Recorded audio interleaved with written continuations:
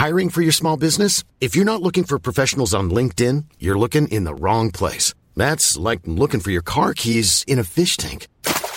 LinkedIn helps you hire professionals you can't find anywhere else, even those who aren't actively searching for a new job but might be open to the perfect role. In a given month, over 70% of LinkedIn users don't even visit other leading job sites. So start looking in the right place. With LinkedIn, you can hire professionals like a professional. Post your free job on linkedin.com/people today.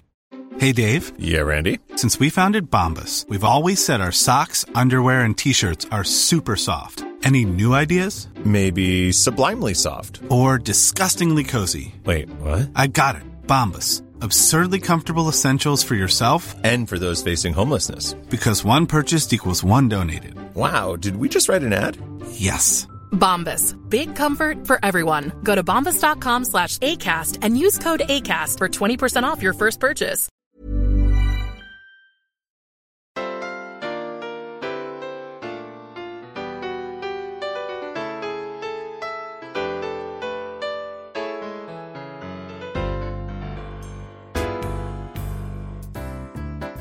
Hi there. I'm Cindy Linden, and this is a Cookalong podcast quick bite. Today's podcast is a story about finding a jewel at the end of an unfortunately chosen path. We grow a lot of food here on our standard size 50 by 100 square foot urban lot. In fact, a couple of days ago, we counted it all up. 21 fruits and vegetables, not counting the variations in like types of potato or cucumber or tomato. 7 fresh herbs and the occasional volunteer morel mushroom. My part of caring for that is building the raised beds, tending to the herb bed, harvesting, and of course, cooking the fresh grown goodies. I am not the person who reads the science, amends the soil, cuts things back, or decides what kind of winter cover crop to plant in the beds. The past few years, one of the largest of our raised beds has been planted with fava beans over the winter. I'm told because they help replace nitrogen in the soil that the summer crops use up, and, well, because we got free seeds. Usually, when spring planting time comes, the small fava bean plants get turned under to become part of the soil. This year, circumstances prevented that step from happening, and the fava bean plants continued to grow, unmolested, until they were easily 6 feet tall. Then they put out a profusion of gorgeous lilac-colored flowers. I loved them. They were beautiful. The cover photo for this podcast is of those stalks in full bloom in the spring. If your podcast player doesn't show a picture, you can see it on my website, thecookalongpodcast.com, in the Quick Bites section. And the link for that is in the top menu. Anyway, we decided they were beautiful enough to keep around. And these beautiful flowers on these dozens of tall stalks eventually turned into fava bean pods. Lots and lots and lots of fava bean pods. And being the ecologically conscientious people we try to be meant eating the food that we grew. Why not? Right? A new culinary adventure, a new vegetable, a new flavor to try. Well, in case you are thinking of following in my footsteps, I'll tell you why not. Number 1. Picking the beans is not easy. You actually have to cut them off the stalk with a snipper, a garden tool snipper. Number 2, once they are off the plant, they need to be shelled. We got 2 enormous plastic bags, and I'm not talking gallon bags, I'm talking grocery bags full of pods in our fridge, where they sat for maybe 10 days until we could bear to undertake the task, which ended up taking 2 of us about 4 hours per person. So a total of 8 person hours. The pods turned the skin under our fingernails black, and they stayed that way for over a week, even after multiple scrubbings with a nail brush. For what it's worth, the bean pods were still in perfect condition when we finally attacked them, so at least they appear to keep well. That effort, this is number 3, that effort netted us about 6 cups of individual beans. Now, here's the killer. There's another step before you can eat them. We put them back into the fridge for probably another week until we could work ourselves up to that, which is that you have to parboil them and slip the beans out of their skin, which is like kind of a second shell. By the way, we tried eating the raw pods, and then we tried eating the unskinned beans. I really, really don't recommend doing either of those things. They are nasty bitter. Skinning those beans took 2 of us another 2 hours each, and that wasn't easy. The YouTubers make it look easy, but it didn't work that way for us. You're supposed to be able to just squeeze each parboiled bean and the innards will pop out. Maybe we had left ours on the stalk too long, I don't know. But we often had to split the skin with a thumbnail, and then squeezing often just squished the beans into mush, and then they come out of that sort of second inner shell as paste. Number 4. After all those man hours, 12 hours of hands-on work, they were ready to be eaten. I found a lovely recipe for fava bean risotto on an Italian cooking website called Italian, that's Eatalian, Italian with Roberto. Now, okay, maybe it was that we left them too long in various stages of unprepared before cooking them, but I found the beans themselves to be bitter, and not in a good way. Not as bitter as when they were in either of their 2 shells, but they still had a kind of an unpleasant bitter, not exactly aftertaste, but edge to them.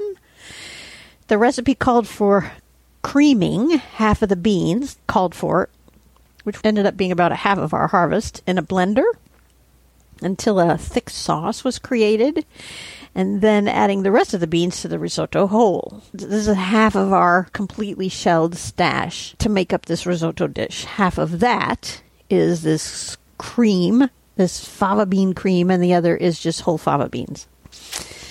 The next night, I thought, well, okay, that's an interesting technique. I'll try that with pasta. The next night, I tried the same technique on the pasta. You know, you're supposed to taste as you go. So in tasting as I go, I creamed those beans with a little half and half, and then tasted it, and it was not good. I added salt, plenty of salt. I thought that might fix it. It didn't. I added a little white wine for a acid touch. I added Parmesan, pepper, garlic powder, onion powder. Eventually, I tried adding a pinch of sugar. It really didn't fix it. It might have covered it up a little, but the bitterness was still there. The risotto was better than the pasta, but both were bitter.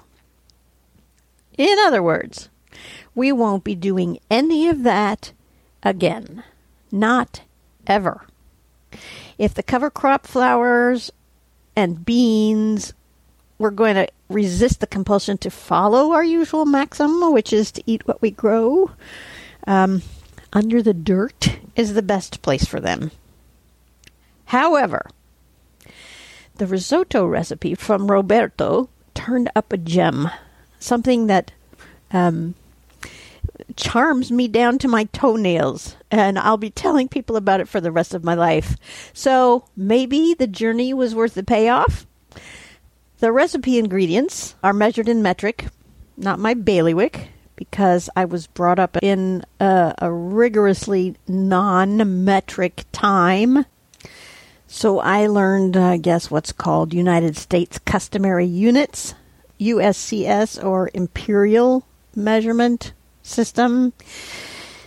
Sounds a little weird now that I have looked that up, but you know what I mean. I didn't learn metrics in school, so I have to look up metric equivalents for American measurements in online calculators.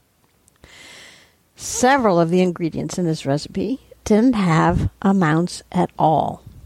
They had the letters Q, S, in lowercase, where the amounts would have been shown. I had to look that up too, of course, and doing that created this picture in my head. Imagine a young Italian woman, say 22 years of age, maybe, watching her grandmother making meatballs. The granddaughter has asked to be shown her Nana's recipe, which she loves. It just tastes different and better than any she's had anywhere else. After mixing ground meat, garlic, parmesan, eggs, and other stuff together in a big bowl, Nana opens a jar of dried mint and pours some into the meat mixture. The young woman says, "Wait, Nana, how much mint did you put in?" "Quantità sufficiente," says her Nana. After her own frustrated experimentation at home, the young woman eventually comes to understand what is quantità sufficiente, or in English, a sufficient amount.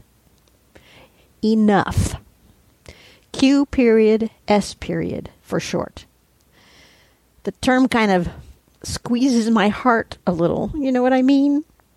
It's so much more complete somehow than putting salt in or pepper in to taste.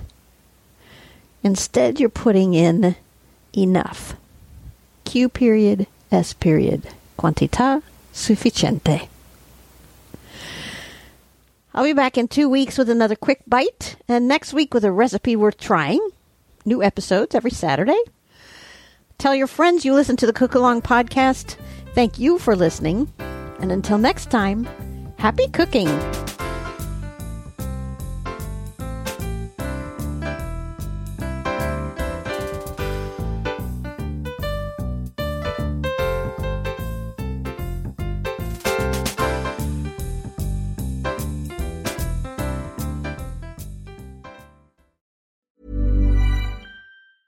Hey, it's Paige DeSorbo from Giggly Squad. High quality fashion without the price tag. Say hello to Quince. I'm snagging high-end essentials like cozy cashmere sweaters, sleek leather jackets, fine jewelry, and so much more. With Quince being 50 to 80% less than similar brands.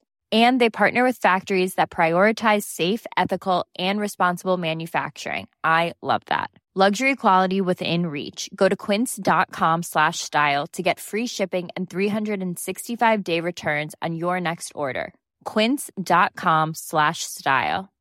Imagine the softest sheets you've ever felt. Now imagine them getting even softer over time. That's what you'll feel with Boll & Branch's organic cotton sheets. In a recent customer survey, 96% replied that Boll & Branch sheets get softer with every wash. Start getting your best night's sleep in these sheets that get softer and softer for years to come. Try their sheets with a 30-night guarantee. Plus, get 15% off your first order at bollandbranch.com. Code BUTTERY. Exclusions apply. See site for details.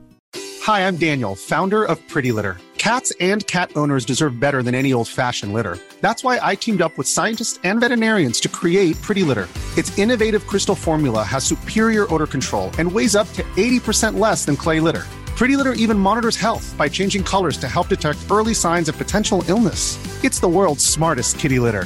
Go to prettylitter.com and use code ACAST for 20% off your first order and a free cat toy. Terms and conditions apply. See site for details.